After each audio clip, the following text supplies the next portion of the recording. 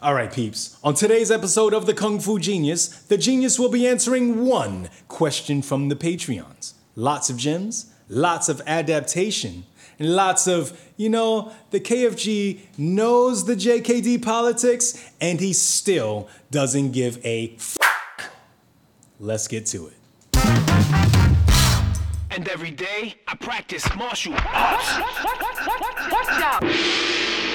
Yo, Dre, how you doing, man? I'm good, Sifu. What's good with you, man? Yeah, sometimes we just got that energy. You look different. I have an extra glow about me today, despite the fact that I've actually been going through some health shit lately. Okay, what? Which I'll discuss. But the reason why I have this glow, okay, and I'm gonna announce it here because I want the podcast fans to know. At the time of this recording, oh, he's doing it. They solved Tupac's murder. Holy shit! Isn't that crazy? Whoa! Yes, that is why justice for Tupac, and no other reason. No other reason whatsoever. Why I have a special glow today. I kind of feel like I'm glowing too. You're glowing too, perhaps for the same reason. You're also excited. By the way, you were the one who texted me about it. Oh, and then I was like, oh man, I looked it up. Yeah. So they figured it out. Yeah, it had to do with that. It had to do with that fight in the MGM before, which everyone suspected, but they just didn't have the goods, and now they got the goods because one of those guys. After 30, the problem is after 30 years of getting away with something, people start, what do they say? Loose lips sink ships. Yep. All right, there you go. That's it. That is the only reason why I'm so excited today. Definitely the only reason. Definitely the only reason. Okay. No other. So anyway, I mentioned very briefly that I was going through some health stuff. All right, and because we haven't recorded an episode, we recorded an episode last night. Month. So that was the yesterday's episode, which for people who are listening to this would be last week's episode, where Mikey and I did part one of our Hong Kong recap. That was the first episode. Hong Kong recap. Yeah, we did a Hong Kong recap. Ooh. I was like, oh, we need to have Dre here, and I'm like, wait, he didn't come to Hong Kong with us. So now you'd be the pity. We wanted you there. We wanted you there. I wanted. Yeah, Hong Kong next year. Okay. Next year. So anyway. We recorded the episode yesterday, and we just started gushing about our awesome Hong Kong trip, and I failed to mention because since we didn't record an episode for 4 weeks, I didn't want people to see the episode and go like, "Yo, is the KFG like? Is he doing okay? All right?" Because I also haven't posted that much on social media, so I just wanted to let everyone know. On the last 2 days of my Hong Kong trip, I got the virus of unknown origins. Oh, okay, for the first time, I might add. Right, I've heard of that virus, and it was a bit of a doozy. That was your first. That was my first time. You never forget your first. You never forget your first. You never forget your first. You do occasionally remember your seconds. Oh, all right. Man. So, but anyway, I did not know that was your first. It was my first. And I on the last couple of days of my trip, I felt really run down. And as Mikey can attest, I was running around like a chicken with its head cut off in Hong Kong. So the last couple of days, I was really run down, but we had so much to do. We were still meeting with, we're doing all this stuff. And I'm like, I feel a little worn out, but I thought it was just because of the fatigue. Because from the moment I got into Hong Kong with the whole tour, with the 25 people and everything, nonstop. Sifu was there, my Sihing was there. It was like nonstop from morning to night. I would look in the morning. I would train someone at 7 a.m. in Kowloon Park. I would do my own physical training. I would have breakfast. Then at 10 a.m., I would lead the tour where we would be somewhere walking, hiking, going here, going there until about 3 p.m. We would take a short break. And then in the evening, we would have part two of whatever we were doing that day. I got to see a video the other day. Yes. Of, what was it? Michael, somebody posted something? Kevin Mayle. Kevin Mayle. Yes. So there are a bunch of vlogs. We talked about this on the last episode. So Kevin Mayle, who is one of the guys who was on the tour, he posted the first kind of recap of the tour. So Kevin, really his cool. last name is Mayle. So if you look him up to the Hong Kong trip or whatever, he was fast. He a day after he got back from Hong Kong, he posted that one already, right? And then shortly after that, our boy Bruno, who goes by Bruce Willow on his social media, made 2 vlogs like for day 1 and day 2, which were awesome. And they're out. They've been out. And now our boy Andrew, at the time of this recording, has come out with about 3, which are amazing because his thing is travel log, like vlogs. And his looks like you know, like something you would see on like a CNN Anthony Bourdain thing. Wow. It's like so good. Oh, and those are out now too. At the time of this recording, there are 3 out. But those 3 only went to like day 2 or day 3. So I suspect by the time this episode comes out, he's released a bunch more. And they're really amazing. We'll put the links to those in the description below. Well, you know what it is about Andrews as well? It's just like, you know, did you ever see Globe Trekker? No. Globe Trekker, British. Globe Trekker was on PBS. It was awesome, right? And it had like 3 different presenters, right, who went to the most incredible places. I just watch it and go, how did you get this job? I want this job. Yes. And one of those guys was this bad-toothed English guy with a really big Cockney accent. I think his name was Ian or something. As he said, with a really big Cockney accent. There was a moment there where I'm like, where's this going? And I was just there, and I was just like, you know what? That was the only thing from Miss Andrew's vlogs was me with my big Cockney accent. That's right. That's right. That was missing. Globe Trekker style. You may have missed your calling, Mikey D. I have. I also missed all those vacations. But anyway. So anyway, he did amazing vlogs. And by the Andrew obviously is also our editor, who probably does less of a stellar job editing this episode than he does his own vlogs. The number of times I go like, Andrew, you left like 6 F-bombs in that last one there. No, we can tell where his heart is. Yeah, exactly, right? It's funny, I was just talking to him about a past episode, and I was like, just mentioned a couple of things, and his response to me was like, that was before Hong Kong, so that was past me's problem. Wow, the past. Good. Now that he's been to Hong Kong with me, maybe he'll step up all the editing, right? Yeah. He knows what a great host I was in Hong Kong. So anyway, on the last couple days, I contracted the virus of unknown origins. I thought it was just... What do they call it? No, you don't... The reason you don't say it is because they demonetize your video by saying those words. Covington?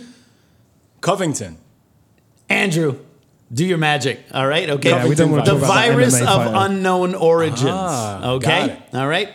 And then by the time I got funny for you, but it's demonetizing my channel. All right, I said it. All right, so. My co-host, ladies and gentlemen.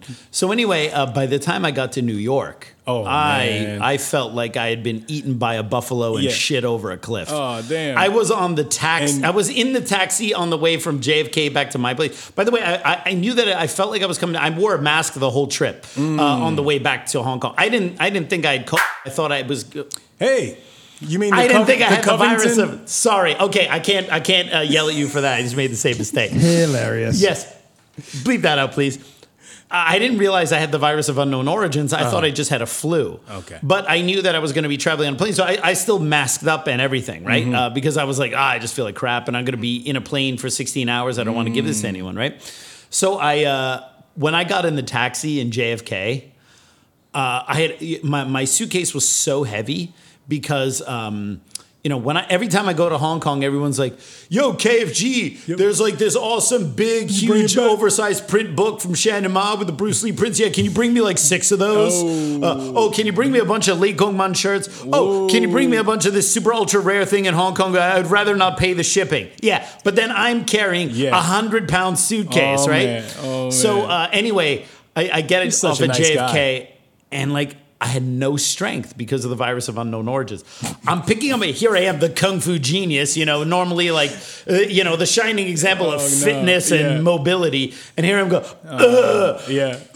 trying to pick this thing up. Uber driver didn't help you? And no, was this a normal taxi driver? No, I mean, they help you put it in there. But once I was in the taxi, I was like, I slunk down where like I'm like sitting like this all the way down. I slept the whole way and I could barely get my suitcase because I live in a New York apartment that's like 3 floors up. Oh, right. I had to walk up. Lug it up.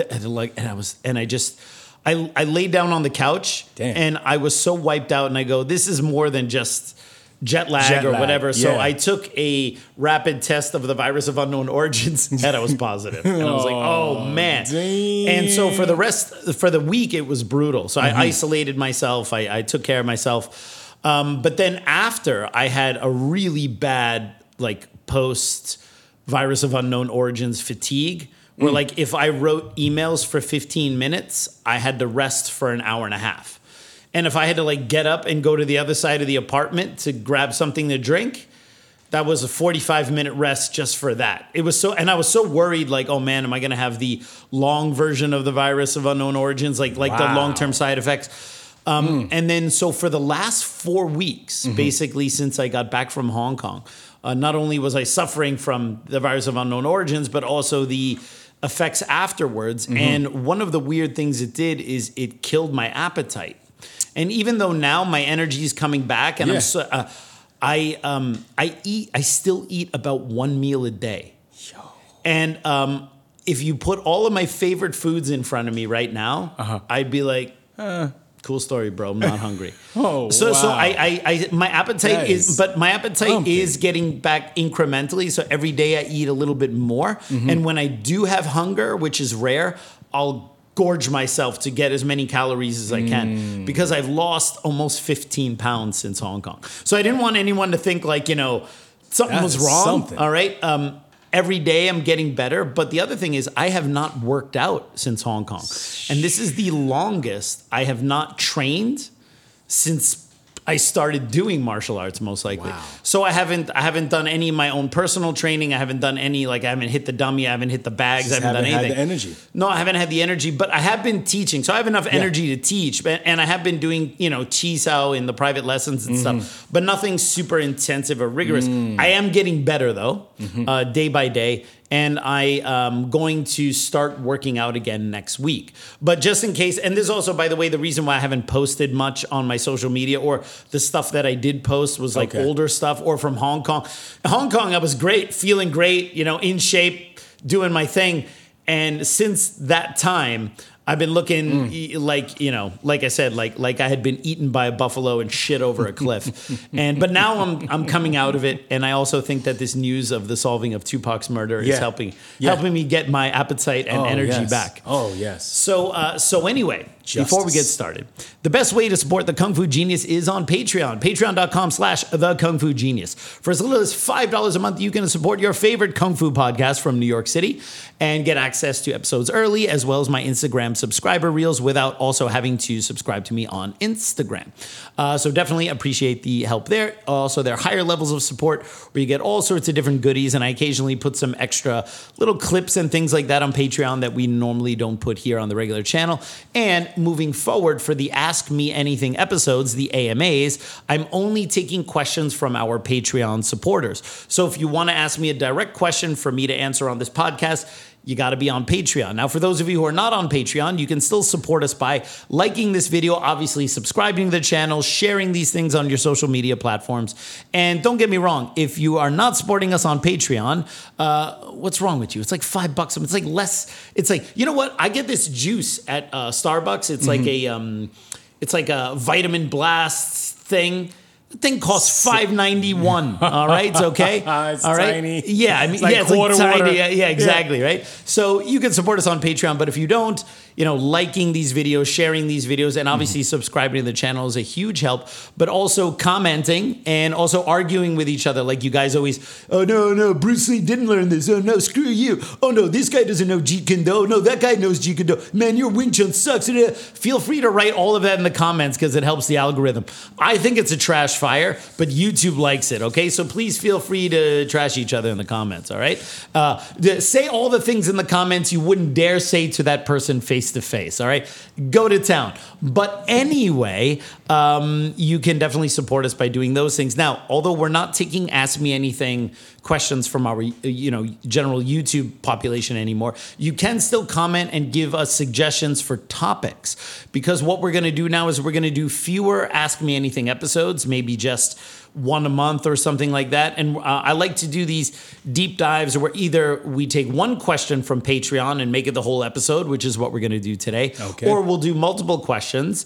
But most of the other episodes are going to be one episode is one topic. I'm going to talk about always from Patreon. Well, the topic is whatever I feel like talking about. We will still take topic suggestions from our YouTube audience, like if they want me to talk about something, but specific questions are just for our Patreon peeps only. So anyway, without any further ado, I found a Patreon question, which I think would be suitable for a topic. All right. So I got it here for you. You can read that to me. All right. It's from Lee Holmes, one of our longtime Patreon supporters. Okay, here we go. So what if you could transport back in time for a front row seat into the life and legacy of one of the most respected Wing Chun masters in history? Gong Sao Wong, a tribute direct students on Sifu Wong Sun Leung, offers you just that. Through a series of exclusive conversations, 25 direct students share anecdotes, reflections, and personal stories offering in-depth understanding of the man behind the legend. Order your copy today across 12 Amazon marketplaces with free shipping.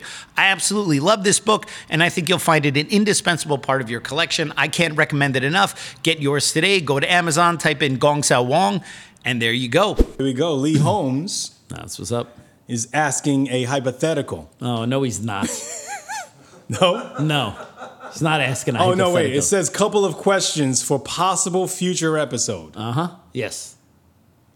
Number 1, I've heard you mention in previous episodes about your early transition from an adapted version of Wing Chun to a traditional approach with the intention of evaluating Bruce Lee's modifications. I'm assuming you didn't agree with his adaptations, and I was wondering if you, Sifu Alex Richter, could discuss some of the things, in your opinion, that Bruce may have gotten wrong in his modifications. Yes. Interesting This is question, interesting, Lee right? Holmes. Yes, very interesting question. That's why, for our Patreon supporters, I put a post and I said, hey guys, if you have questions for an AMA episode, put it here. But occasionally the questions are so good, I'm like, that's a whole episode right there. That's not just like one of 5 questions, right? We can get into that. So let's get into that. So for our listeners who've been listening to us for a while and they've heard a little bit about my history. They know you well. Yeah, no, I still get people go, yeah, you call yourself Kung Fu Genius? After I've explained the story multiple times. That's still gonna you weren't here, happen, but though. in the last week's episode, I told the story again, my origin story of Kung Fu Genius and why it's sarcastic, self-deprecating. I don't consider myself a Kung Fu genius. The least. All right? And I'm going to ask Andrew to take that one little clip from that episode and we'll make it a solo clip so that anytime some chucklehead in the comments go, yeah, well, I'm not the one calling myself genius. I'm just going to put that link there. Oh. All right? And be like, this is, dude, yeah. yo, research some shit before you try to talk shit. All right? Okay? So anyway. So for people who've listened to the podcast for a while, they know that my first introduction to Wing Chun was not a classical or traditional Wing Chun. It was a modified, kind of modernized version of Wing Chun. Yeah. The style that I took, the specific lineage was called Chun Wing Chun. Chun Wing Chun means those words literally translate to something like it is a faithful descendant of the Wing Chun style. But what it actually is, it's a variation of, well, it's difficult to say variation because it is its own standalone style. So sometimes when you say something is a variation or a spin-off, it sounds almost like you're degrading it, but not at all. I think Chunzhou Wing Chun is a very complete system of Wing Chun because they address the different ranges of combat, ground fighting. It's a very modern take on it, and I'm very grateful It's still around? to Sifu Johan Sassenuk for introducing it to me. I think the founder, John Bial, I think he closed the original Green Lake School, but he might still be teaching somewhere, and he may have students who are still teaching somewhere. My Sifu eventually left John Bial, as it seems to be the case with a lot of people at some point. They tell their old Sifu to I got to go do my own thing or whatever, but they're still friendly from what I understand. All right. But basically, John Bial was a student of James DeMille.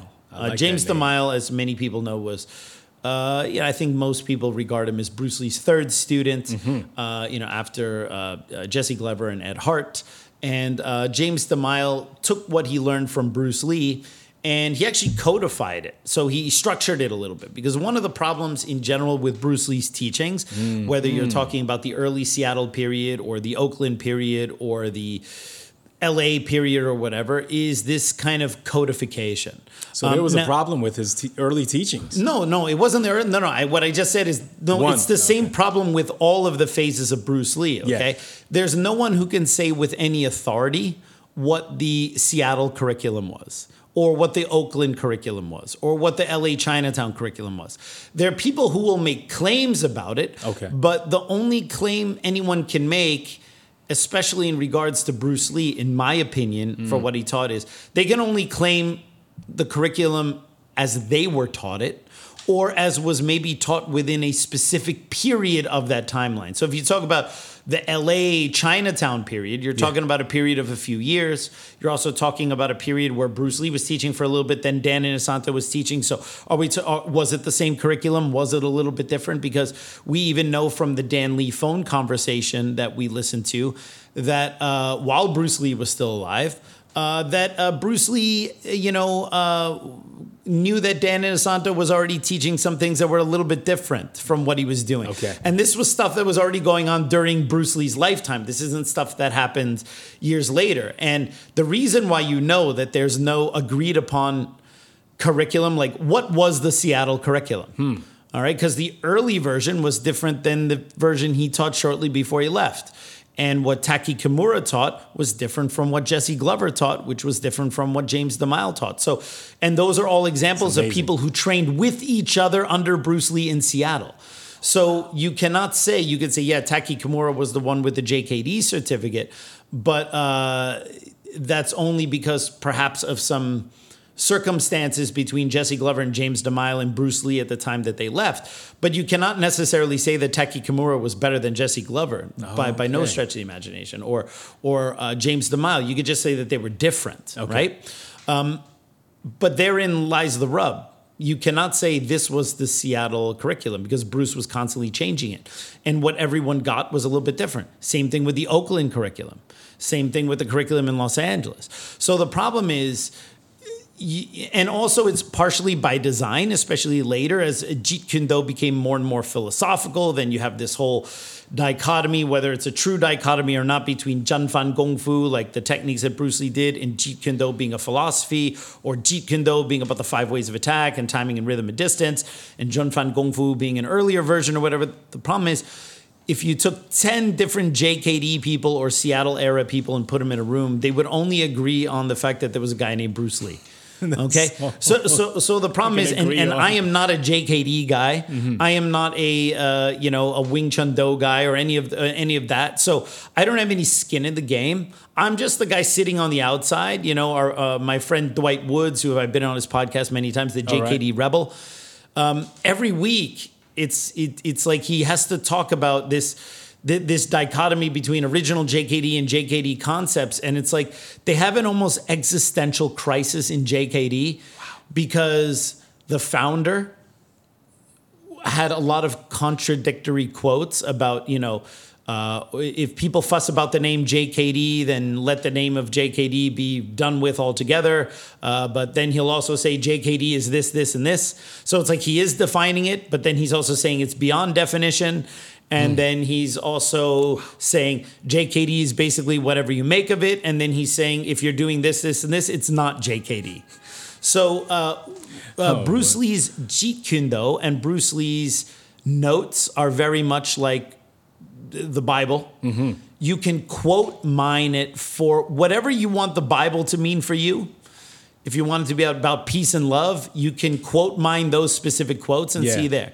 And if you want it to be about, I came not to bring light but the sword, you know what I mean? And about all hell and, brimstone and hellfire and stuff like that, you can find that. Yeah. If you want to make God out to look like a loving dude, you can find those quotes. And if you want to make him out to be a genocidal maniac, those quotes are also very easy to find. So the problem is anyone can quote mine Bruce Lee's JKD notes or his writings and be like, see? And what usually happens, whether you're in the kind of Dan Inosanto camp or you're in the original JKD camp, is people like the version they learned. And, so if you're in the original JKD camp, well, that's what you learned. You probably think your Sifu's a swell guy. And you're going to be partial to that worldview that the original JKD that was based on what Bruce Lee taught during his lifetime, which, again, is a very difficult thing to nail down. That's the only real one. And then the other people, perhaps more in the Dan Santo camp, are going to say, well, Jeet Kune Do is a philosophy. Yeah. It needs to evolve. That's the camp I was in. Yeah, it has to change with the times. You cannot be stuck. You cannot create routines and stuff. And the thing is, there are really decent arguments on both sides, but it also depends. It's a little bit like right wing, left wing. It's like we all tend to skew a little more conservatively in the way like we like to preserve things, and some people skew slightly more open-minded. And I'm not saying people who are like more conservative are not at all open-minded. I'm just saying that people have this viewpoint, and that is the filter by which they see things. So they will filter anything they read from Bruce Lee, and they will literally pick out all the stuff that supports their view and ignore the stuff that doesn't. So when it comes to whether people are part of this JKD camp, that JKD camp, or they think the original Seattle era non-classical Kung Fu stuff before Bruce Lee created Jeet Kune Do is better, they're going to quote mine Bruce Lee to support those things. Because what they're doing is they begin with a conclusion, and then they find the facts to support it. Now, that's not actually how logic works. Because logic works, you have to find the facts, and the conclusion is based on the facts. But most people do it the opposite. Yeah. They have their conclusion because they like stuff. It's a liking bias. And then they build the facts backwards to support it. Wow. All right? And the thing is that I've toyed with this idea. I don't know what you guys think about it, all right? All right. Because I don't have any skin in the game as a JKD guy, all right? Me neither. But I know the arguments on both sides. Yeah. And I've toyed with the idea of doing one episode where I completely champion original JKD. And for like an hour on KFG, I'm going to tell you why. Look, original JKD is the only real one. And if you've changed it, you're not doing what Bruce Lee did. And I could literally do that for an hour and have very convincing arguments. The next episode, I could do the same thing for Jeet Kune Do concepts. Have the exact opposite one because I've read the arguments on both sides. Okay. As someone who doesn't have any skin in the game, I go, that's what these people think. That's what those people think. And then people always ask me, well, which one do you think is right? And I go, well, I don't have an opinion on that. And people find that hard to believe because I'm such a Bruce Lee nerd.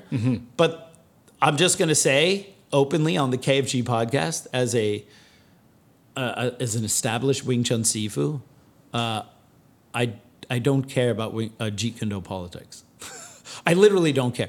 I have really good friends in the Dan Inosanto camp. Yeah. Dr. Mark Cheng. He is the godfather of my eldest daughter, right? Right. He is my brother. He's Dan Inosanto's student, and I love everything he does, and I love his take on martial arts, and I totally love that. Yeah. Vincent Benitez. Yeah. All right. Our boy Vincent. Shout out to Vince. Right? The Jersey Monk. Okay. He's a total original JKD guy all the way.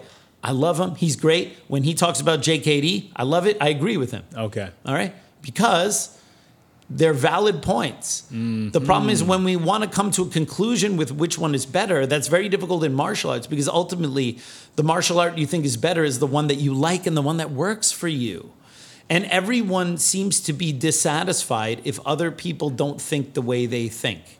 Damn. And it's like, but what I find is that it belies in insecurity. Okay. Say, for example, you really believe in Jeet Kune Do concepts, okay? That Bruce Lee's idea is that Jeet Kune Do should free us from the shackles of traditional martial arts, from a very Krishnamurti kind of like free your mind from the dogma and the shackles of following a leader and a guru and all these things, and research and create something that is specifically your own, right?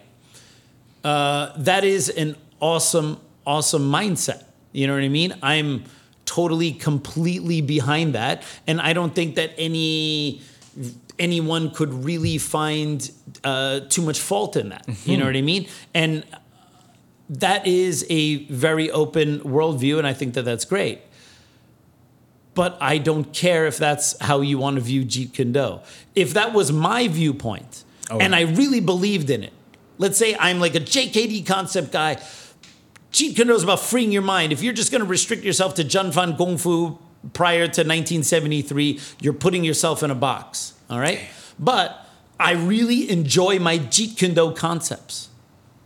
then why do I care if someone disagrees or does something else? Why would I, as a hypothetical Jeet Kune Do concepts guy, care that someone else would prefer to do original JKD? But it's almost like people are a little insecure because if they're original JKD people out there, in their mind, those people are thumbing their nose at their own existence. Like, I believe in this totally logical, valid way of using Jeet Kune Do as a vehicle to open your mind and to not be stuck and shackled or whatever. But that guy, he only wants to do the original JKD, and by using the same name, he's kind of ruining my flow. Damn. And in my mind, I go, why do you give a what someone does who's not your student, not at your school, and if you just didn't pay any attention, you wouldn't even know that they existed? Because I find that there's a little bit of insecurity. They're not completely sure of their point unless other people are convinced as well, because they need a consensus. And I will tell you, consensus is overrated. Man. Okay? Man, they voted Hitler into power in Germany, okay? Yeah, consensus, that was the consensus is overrated, okay? All right? I mean, that's not actually strictly true. What? Okay, he fudged things a little bit, okay? Some false flags burning of the... I get it, okay? But still... Not to defend the man. I'm just saying, like, he was terrible, but... He's... What? Someone hacked the polls? He's defending Hitler, okay? Let me know that Mikey Dean is defending Hitler, okay? This is just... I am being... Oh, because now I'm not on camera, I am being absolutely, like... What's it? Like, taken to task here, you know what I mean? Yeah. Is he being Kanye right now? I think, yeah. Kanye-esque? Yeah. You know what? On the next episode, he's going to show up in a black mask. Oh, yes. Mikey, some Yeezys on. I'd quit while you're ahead. All right? There's no being ahead. So I'm anyway, behind. consensus is overrated. You know, if you really believe something and you're confident in it, first of all, you should always be open to other viewpoints, because you don't want to be closed off where you're like, I'm so confident in what I'm doing, I don't listen to any other viewpoints. That's not what I'm saying. But I'm saying that if you've really thoroughly investigated what you do and you continually try to refine your mindset, at some point you should be pretty confident you're doing the best you can do with what you're given. And to spend an obnoxious amount of time because other people out there don't agree with you comes off as being unconfident. Why do people even care? And if I am an original Jeet Kune Do guy, where I believe that all the best stuff, the bee's knees, is what Bruce Lee taught up until his untimely death. Strong side, straight lead, you know, the intercepting idea there, the kind of fast Wing Chun traps on the inside, you know, kind of some fencing ideas in the long distance with some boxing framework, and then some Wing Chun when you're close. That's it. That's it for me. I really like it. I like Bruce Lee. I think he was a genius. That's what I want to practice. That is what makes me happy. You have 4,000 weeks on this earth. If you make it into your mid to late 70s, all right, you got to do what's happy. You're like, fuck it. I like original Jeet Kune Do. Why do I have to constantly defend myself against someone who's like, yo, bro, if you're not doing Brazilian Jiu-Jitsu and your JKD, you're just totally stuck in a box. Yeah, but here's the thing. I have one life. And I like original Jeet Kune Do. It makes me happy. But no, bro, the JKD concepts guys are in your face, and you have to now defend your original JKD against a constant slew of new school guys saying, yeah, but if you're not doing this and not doing that, you're not up with the times. Why do people give a shit so much? Look, I'm not saying don't be open. I'm not saying, look, I'm saying original JKD people who are totally into that stuff should still keep a little eye out to what's going on in the grappling world, what's going on in, you know, what other, don't just stay in that stuff. But doesn't mean you have to teach it. Doesn't mean you have to mix it, but you should know. How's a grappler going to try to take you down? What are the liabilities if you go to the ground? And maybe JKD concepts guys can be all for their so-called open-mindedness, but maybe also keep in mind that the specialization that Bruce Lee advocated could also be helpful, that maybe you cannot really be good at everything. And I know even just saying that is a loaded statement, JKD concepts people go, we're not trying to be good at everything, we're trying to integrate things according to the concept. you're also trying to be good at a lot of different martial arts. All right, okay. So maybe you could also specialize a little bit. Maybe you can both learn a little bit from each other and spend a lot less time delivering messages online trying to convince a group that is not going to be convinced. You're not going to convince one sect of religion to convert to another one just by berating them constantly, right? And you should spend more time on building your own skills and knowledge and presence and spend less time trying to put down another one. So many people are confused about basics in Wing Chun Chi Sao. Some view it as a collection of moves, and masters confuse their own students by talking of principles and concepts without telling them what's what. The 15 Chi Sao Fundamentals is my attempt at explaining Wing Chun Chi Sao from a perspective of principles, but also with the basic techniques required to express those principles. It shows the framework for Hong Kong Wing Chun Chi Sao, in particular, the training of Pun Sao and Lap Da. This is necessary training before going on to the higher and more spontaneous expressions of Chi Sao. Right now, if you use the code KFG Chi Sao, you can get a signed copy of my book for the price of the unsigned one. Click on the link in the description below and use the code KFG Chi Sao at checkout to get a signed copy of this full-color, over 230-page manual on the vital foundational training exercise of Wing Chun. This offer is good while supplies last, so get yours today. This has like been a 35-minute preamble, and I haven't even gotten to the question. We didn't get to the question. No, because the problem is, whenever you tiptoe in the tulips of Bruce Lee's JKD and all that kind of stuff, you have to have a massive preamble and throat clearing, because since I'm a Wing Chun guy, if I don't mention that I'm very well aware of the controversies within Bruce Lee's own martial art, the discrepancies between Seattle period and Chinatown period. Some guys saying Bruce Lee abandoned Wing Chun, other guys say he didn't. I know that basically the consensus is that there's no consensus on anything about Bruce Lee. I fully understand that. And by having this 30-minute throat clearing so I can get to my question, I hope I made that clear. That whatever I state about my personal subjective experience about what I understood about what Bruce Lee learned in Wing Chun versus what I discovered in Wing Chun versus what I think Bruce Lee may not have seen in Wing Chun can only be described as my own personal subjective experience. It's not, I can be completely wrong about certain things, but I'm only explaining what I saw. So I'm not trying to make any claims about what Bruce Lee knew, because even though I'm a huge Bruce Lee nerd, this is probably painfully apparent for people who watch this podcast regularly, it should also be painfully apparent that no one is really an authority on what went on between Bruce Lee's two ears. We can speculate based on his notes, based on what he did, based on what he taught, but no one can say, this is exactly how Bruce Lee thought. We know what he wrote, which is a representation of what he thought, but it's not actually what he thought. When I write my books, that is a representation of how I explain Wing Chun in a way that I think I can communicate it to other people. But in my own head, that's not how I formulate it. It's the same information, but it's formulated in my head differently. When I write it down, I write it for a general audience, because in my head, I don't need to write it for a general audience. It's an audience of one in my head. But when you write it in a book, you're writing it for the general audience. It's always going to be formulated differently, even if the idea is the same.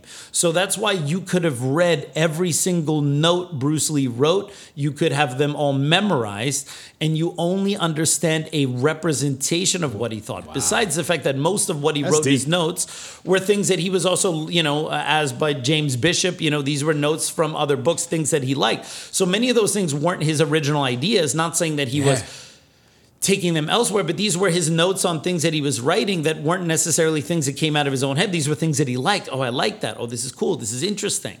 I can use this. So you would then have to really figure out what his original notes were, things that he wasn't looking at other books for inspiration, and then still understand that even his most original notes are only a representation of what went on in his head, not actually what went on in his head. So you cannot say for certain what Bruce Lee's takes on Wing Chun were. Some of his students might say, this is what Bruce Lee told me about Wing Chun, but this is what Bruce Lee told you about Wing Chun on that day. He may have changed his mind later. Or he may have just told you that because in that moment, that's what he felt like telling you. But that doesn't necessarily mean that that's correct. Like here at City Wing Chun, when we teach beginners, sometimes we teach beginners things that I wouldn't teach to my seniors, because the senior students have a lot of experience and they can get away with things. Yeah. All right. Once you have experience, you can do different things that a beginner would get clocked if you tried that. But with timing and practice, you can do things that, let's just say, are a little bit more risky. But a beginner, I would say you never do this. Okay? All right. And the reason why I say that is because you have to teach a beginner the safest version of whatever you're teaching that's going to reduce the liability that they're going to get hit. Oh, okay? man. But for seniors, I say, okay, look, well, based on the angle coming in, you can go this way, you can go this way, you can even opt to go like this, right? Because with your own experience, you know the liabilities of it, right?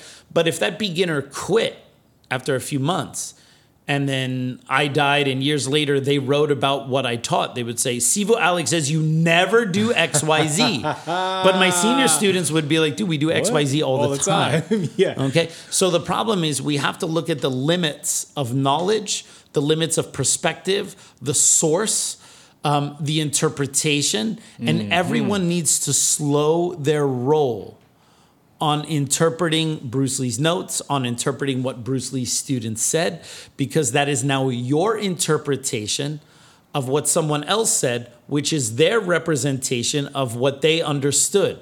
So we are already, by the time you are retelling a story you tell me a story of something that happened between you and your boy. Yeah. You are telling a story about something that happens in the past. So maybe you're still telling it in the way you understood it. Yeah. Then I'm listening to that and understanding it in the way I understand it. And then I, like every other Wing Chun guy, JKD guy, whatever, say it as gospel truth when it's third hand. Okay? So I think everyone in the Bruce Lee world needs to massively slow their roll. Take a chill pill. On how certain they are about whether Bruce Lee still thought Chi Sao was good or not, whether he thought Wing Chun was good or not, what his thoughts on Filipino martial arts were, whether he did this, whether he did that, because we are all interpreting third-hand stories at best at this present time, okay? And that is a very slippery slope of going way off course, all right? So anyway, that's my now 40-minute throat clearing, so I can finally get to this question without JKD guys going, well, Steve Alex, actually Bruce Lee's style was evolving over time, so when you're doing that, right. Got it. Okay? All right. Goodness. So, when I started learning Wing Chun as a teenager, like I said, I didn't start with a classical or traditional style of Wing Chun.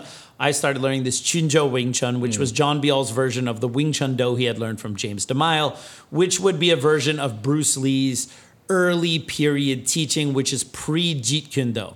That stuff was sometimes called non-classical Kung Fu by Jesse Glover. Okay. Ed Hart used to just call it the stuff. The stuff. And the reason why it was called that is because you have to imagine when Bruce was first in Seattle in the very late 50s and early 60s, he had just come from Hong Kong.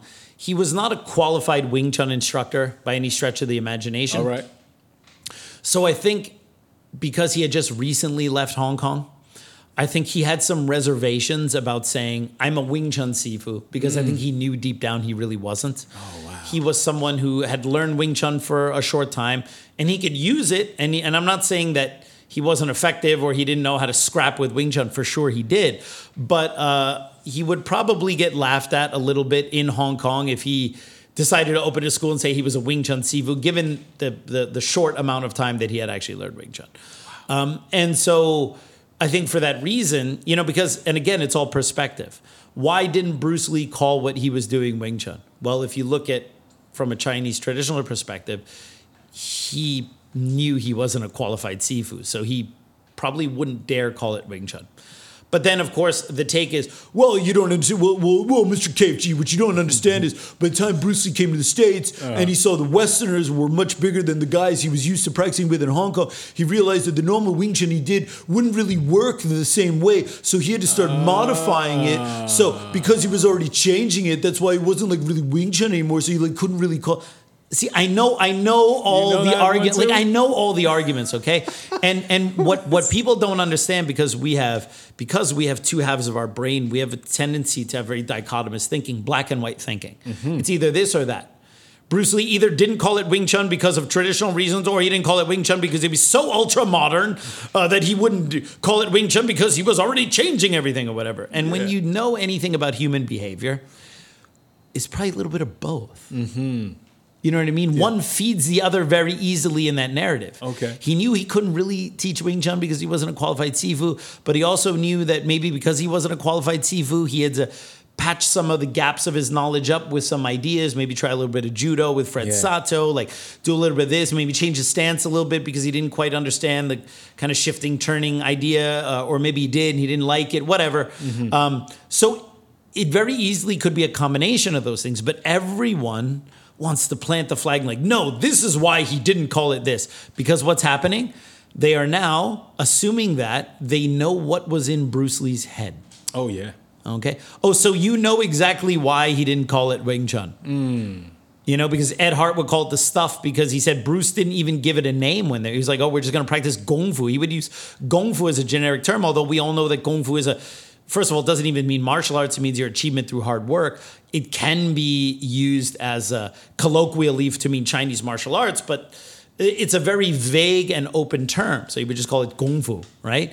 But he was just teaching them kind of whatever he felt like teaching, right? But the thing is to go and say, no, Kung Fu genius. This is why Bruce Lee did ABC in Seattle. I just have to say, you don't know. Okay, you can make a claim and you could say, no. Yeah. So-and-so said, okay, so-and-so, who's interpreting the information or interpreting what he said and then reinterpreting, and then you hear it and then you're reinterpreting what they're saying. And that is the fact. All right? Damn. Calm down. You're on that horse right now. You need to pull those reins in real hard. Real hard. On the I know what Bruce Lee's thinking train, okay? All right? That is really difficult to say for sure, all right?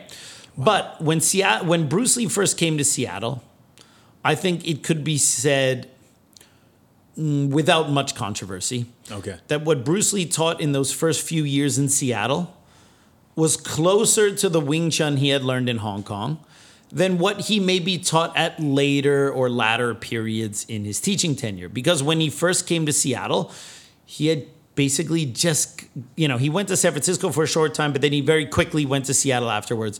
So, people say, well, he actually went to San Francisco but he was in San Francisco for a very short time. He was in Seattle. How long was he in I don't remember, maybe a few months, maybe shorter, I don't know. But it wasn't for any significant period of time. Wasn't a year or But two. basically, for all intents and purposes, he came to Seattle from Hong Kong, all right?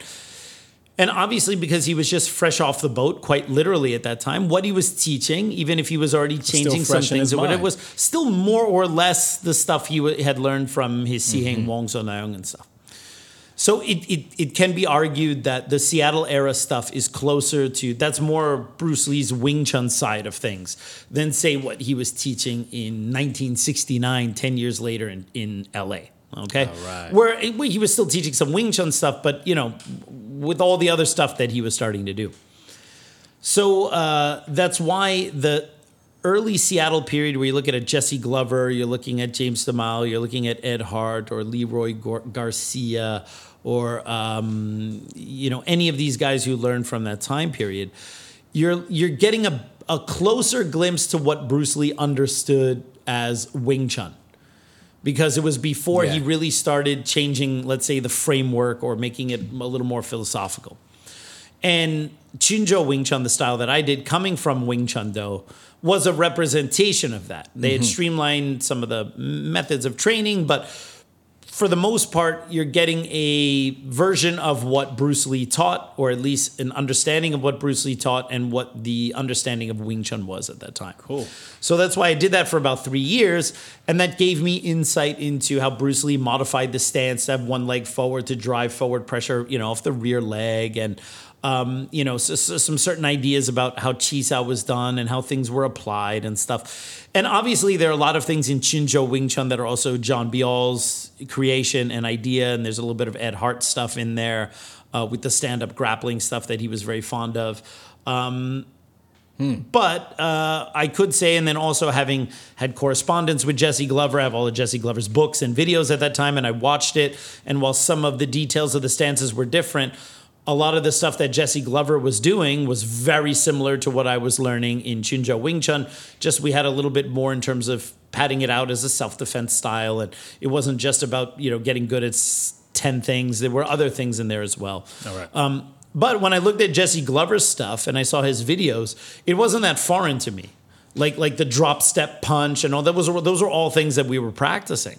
So I was like, okay, so that's the reason why I kind of felt that I had at least a basic understanding of like, all right, like I don't know what Bruce Lee taught day to day, but I see what his students were doing. Right. And that gives me a little bit of a glimpse. And then, of course, I read some of Bruce Lee's articles and he didn't actually talk about Wing Chun that much, except for maybe the Chi Sao article in Black Belt Magazine, which was much later. But there were like bits and pieces of it. Why didn't Bruce Lee write a lot about Wing Chun in his notes? Because he already learned Wing Chun in Hong Kong. And there were really no Wing Chun books at the time for him to take notes from. So he had nothing to take notes on in terms of Wing Chun. Whatever he came to the States with, that was his Wing Chun, all right? Of course, there are going to be people who claim that Fuk Young taught him a super secret version of Wing Chun, which still... That super secret version of Wing Chun still somehow did not mean Bruce Lee did not have to. There are people that created Fuk Young taught Bruce Lee such a super awesome version of Wing Chun. Yeah. Yet Bruce Lee still needed to create Jeet Kune Do. So apparently, whatever Fuk Young taught him was still not good enough. Anyway, but I'm not going to get into that can of worms or whatever. I think most of the Fuk Young claims are highly, highly exaggerated. Okay. And so, in any case, it's not my burden to say not. It's given the lack of notes and dedication of what Bruce Lee ever wrote about Fuk Young or what he did, I would say the burden of proof is on them to prove that Fuk Young really did give Bruce Lee all this stuff. Of course, they're going to say he was a very humble guy and didn't want to take credit, and he's also passed away. So it's very easy in hindsight to go like, well, right, here's the reason. Here's the reason why there's no evidence. All right, and claims without evidence can also just be summarily dismissed. It might be true, but if you don't have evidence, I don't have to listen to it. All right, because your evidence is someone told you. All right, insubmissible. Exactly. So anyway, having learned Chinzhou Wing Chun for 3 years very intensively and studied the books of Jesse Glover, saw the videos of Jesse Glover, and kind of read a little bit about what Bruce Lee was teaching and doing at that time, especially Bruce Lee's fantastic book, not Bruce Lee's fantastic book, Jesse Glover's fantastic book, between Wing Chun and Jeet Kune Do, which John Little also said in their interviews, also one of his favorite books. I think it is one of the best books. I have a little bit of an idea, I think, of what the Seattle era Wing Chun was. All right. And so while I've been learning that for a few years, I wanted to learn classical Wing Chun as a teenager, classical or traditional. I don't like to say traditional Wing Chun because William Chang has kind of hijacked that term to mean his specific. When I mean traditional, I mean like Bruce Lee was teaching, let's say, his version of Wing Chun, you could say is a modern version of Wing Chun, all right? Although these are all loaded terms that need to be defended.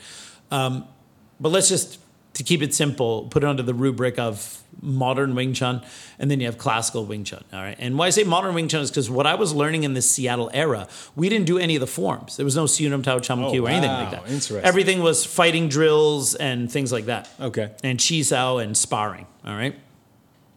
So I wanted, but I'm like, yeah, but Bruce Lee learned Wing Chun, and I've always been a Kung Fu nerd. I'm like, I want to learn the Siu Nam Tao and the Chum Kiu, and I want to learn those things. I want to learn the things that Bruce Lee learned, and see if, having learned classical or traditional Wing Chun, if I would come to the same conclusion that Bruce Lee came to, that, okay, all right, I learned this stuff, and I still think that Bruce Lee's modifications were correct. Or would I go and learn this stuff and go, oh, well, maybe because Bruce Lee only learned Wing Chun for a short time, maybe he didn't learn everything. And then having the ability to learn everything, and this is, of course, years before I knew about Wing Chun politics and who had learned what and all this kind of stuff. But like, This is my young, naive teenage brain. If I learned everything, then I could determine for myself if Bruce Lee's edits were correct or if Bruce Lee's edits were based on partial information. So that was the reason why in my when I was 18, 19, I decided to stop doing that non-classical Wing Chun and go off and, seek some kind of more classic Wing Chun, which eventually brought me to Learning Wing Chun and then training full-time at the castle for a few years because I really wanted to get into this stuff. And I knew at that time, because in Germany you had fighters like Emin Bostepe, you had all these great European fighters. I go, okay, here's a classical version of Yip Man's Wing Chun, but those guys can fight because those WT guys, those Langton guys they're fighting a lot, especially the guys in Europe, all right? So that's why that became my path. Because I had gone to some other classical Wing Chun schools in the Seattle area, and I wasn't very impressed with them. Because coming from the Chinjo Wing Chun, we did a lot of sparring, heavy chi sao, it was, gloves and everything. It was very practical, very hands-on. And then I would go into these traditional Wing Chun schools and see a bunch of people leaning backwards, doing these kind of movements very slowly. Leaning back. And I was like, okay, well, that's the Sunam Tao form. I knew what I was looking at, but I'm like, wow, those guys are leaning back. Why far? And then watching them do chi sao, and it was like, it's just like, it just felt like some soggy biscuit chakra hippie nonsense, right? Where's the sauce? Yeah. All right. Is anyone going to try to punch someone? Yeah. Is anyone going to try to do something? When right? you leave a cracker in the they're soup just too there. long. Everyone's leaning backwards, going like this, and they're discussing their feelings, right? And I'm going, and I was going like, nah, maybe I think maybe Bruce Lee was onto something. All right. And then it wasn't until I came to Sifu Ralph Hanel in Vancouver and he just spanked me easily with this Learning Wing Chun. And I was like, oh, okay, now I have something to learn. Yes. So anyway, part of this experiment for me would be like, okay, well, now I'm going to embark on this road of traditional Wing Chun, classical Wing Chun. Let me see if I would come to the same conclusion Bruce Lee did, right? And which is more or less then where this question comes from. So now having done that all these years later, do I agree with Bruce Lee's edits?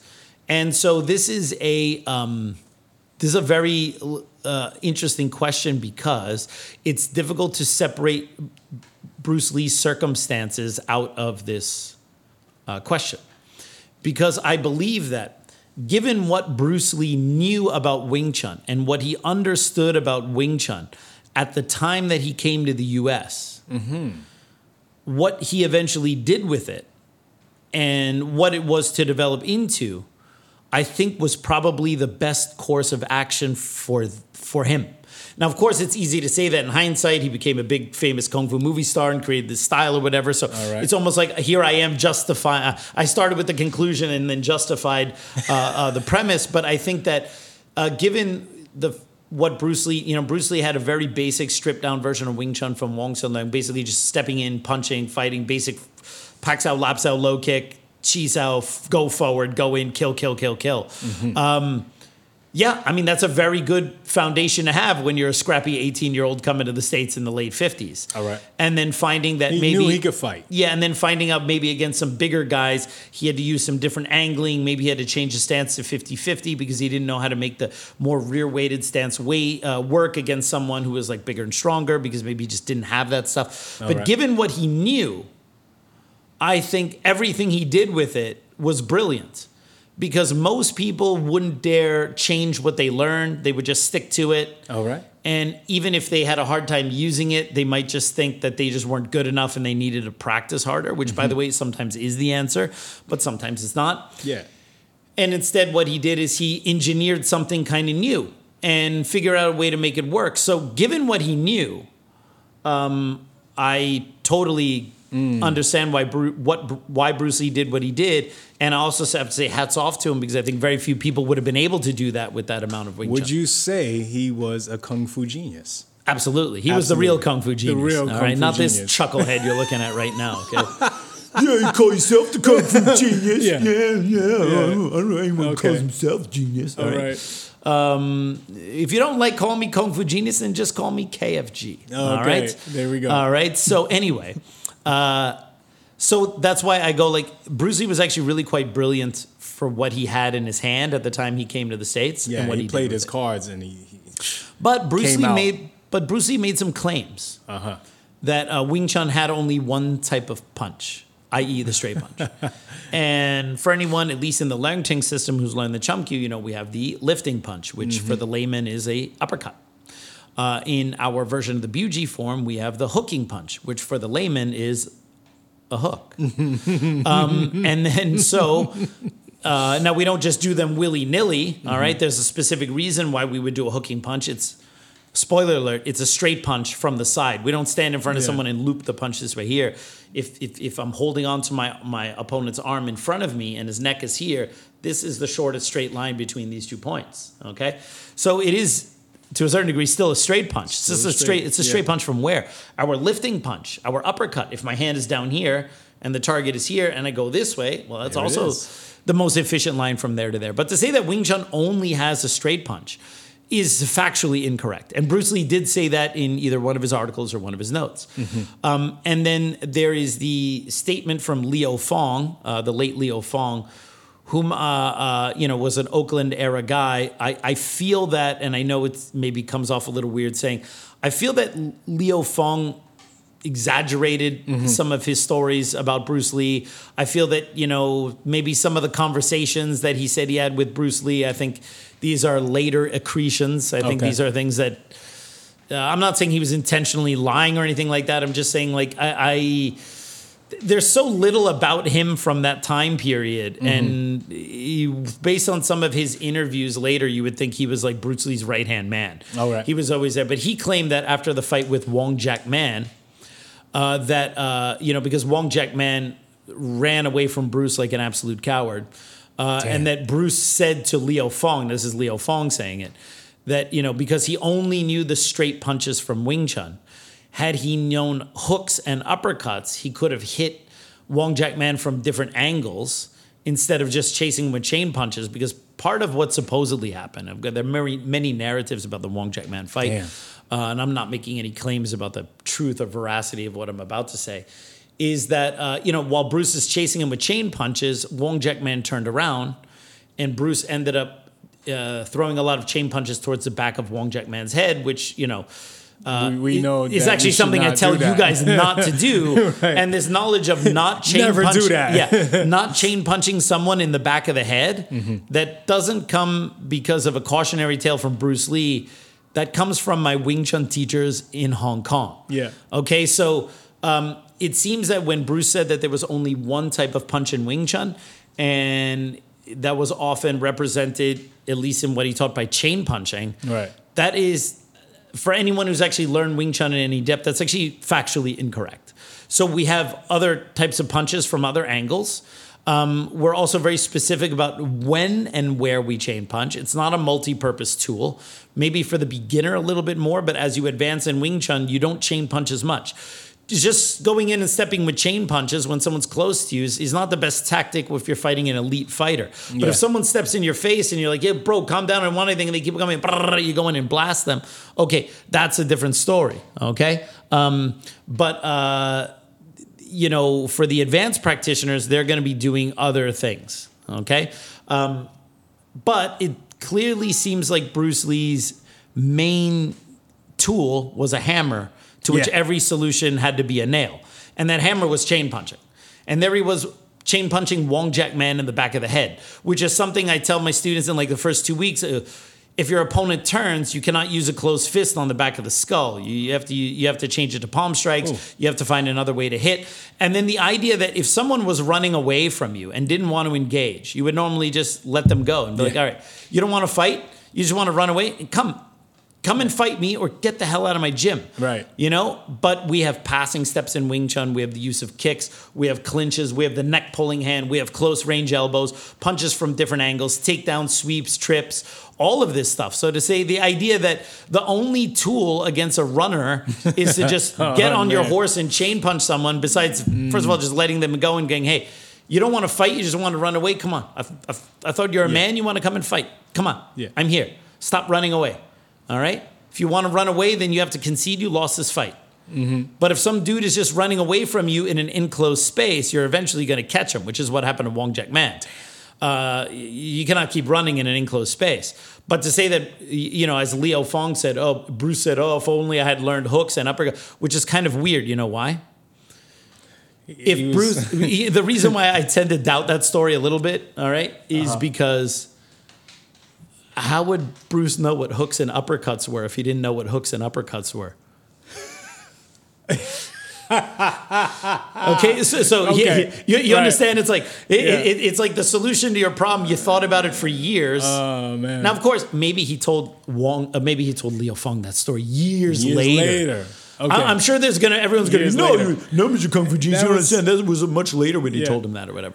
But it just seems like That's probably the story he told himself. It's the story he Yeah. told himself about what Bruce Lee told him. But given the fact that Bruce Lee knew a little bit about Choi Lei Fut, which uses odd angle punches, knew a little bit about different martial arts, knew a little bit some about boxing. judo. Yeah. And here's the thing. You bring up a great point. Bruce Lee had a boxing match. Yeah. In Hong Kong prior to that. So Right. Bruce did not know about hooks and uppercuts, okay? This is Okay. part of the reason why I tend to think some of the stuff that Leo Fong said about Bruce Lee had a little bit of an aroma around it. no. I don't know about this, right? Damn, B. But Bruce did say that Wing Chun only had this. But when you're in a fight, as Bruce Lee was definitely that type, I don't care if you're a Wing Chun guy. If you're in a fight, you're going to throw whatever the hell you think's going to work in that moment, okay? And so I always found that was a little spurious. So my conclusion is, I agree with what Bruce Lee did given what he knew. But I'm happy to have learned the classical Wing Chun system to realize that there were a lot of things that he didn't learn. And having learned it, I mean, you never finish learning it. It's always a process. But having learned the dummy and the pole and the knives and everything like that, I have an appreciation for that which Bruce Lee didn't see, but I also have an understanding for what he understood. When it comes to fighting, we have a you don't need everything in the art to fight. Just like even in Brazilian Jiu-Jitsu, Right. if you're fighting on the street, you don't need to know every single collar choke and barimbolos and gi chokes or whatever. You just need to take down, pin the guy, put him in a choke, right? and that's it. You know what what an entire art has versus the toolkit for self-defense versus the toolkit for a street fight versus the toolkit for fighting another martial artist. These are all different conversations, right? And I love the Jeet Kune Do philosophy. But kind of, I think once you learn a traditional style of martial arts, especially as like, let's say the head of the school like I am, you do have to unshackle yourself from certain dogmatic ideas in order to improve it. But if you unshackled yourself as a beginner who didn't know anything, then you wouldn't be having an open mind. You would be having an undisciplined one. And that's all I got to say about that.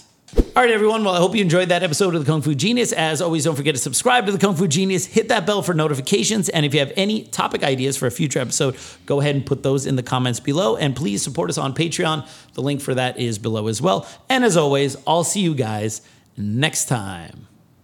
Word is I'm a kung fu genius. Technique speaks for me, not lineage. Forget Jet Li, cause I'm the one. Many call me seafood, but to you I'm sea gung. And I produce masters. You surpassed us. Your kung fu stiffer than corpse and caskets. City Wing Chun is the house I built. Violate the gate and your blood gets spilt. Alex, Richter, always the victor. And if you have any ideas for a future episode of the Kung Fu Genius, put them in the comments below. And if you want me to ask, or if you want to ask, f*** you. All right? Sorry. All right, peoples. On today's episode of the Kung Fu Genius, the genius will be answering one question from Patreon. Lots of gems, lots of adaptations. All right, peeps. On today's episode of the Kung Fu Genius, the genius will be answering one question from Patreon! On today's episode of the Kung Fu Genius, the genius will be genius. All right, peeps. On today's episode of the Kung Fu Genius, the genius will be answering. All right, peeps. Jay, take a breath. The genius will be answering one question from the Patreons. All right, peeps. Lots of gems, lots of adaptation, and lots of. Forgot what the third one was. Lots of gems, lots of adaptations, lots of, the KFG knows the politics. Oh, dear The KFG knows about JKD politics, and he still doesn't give a f. No, we're not editing that together. Lots of, the KFG knows JKD politics, and he still doesn't give a f. Let's get to it. Do one more time. He can squeeze the pauses together. There's not so much pause. It's the cadence. It's just. All right, peeps. On today's episode of the Kung Fu Genius, the genius will be answering one question from the Patreons. Lots of gems, lots of adaptation, lots of, the KFG knows. All right, let's go, brother.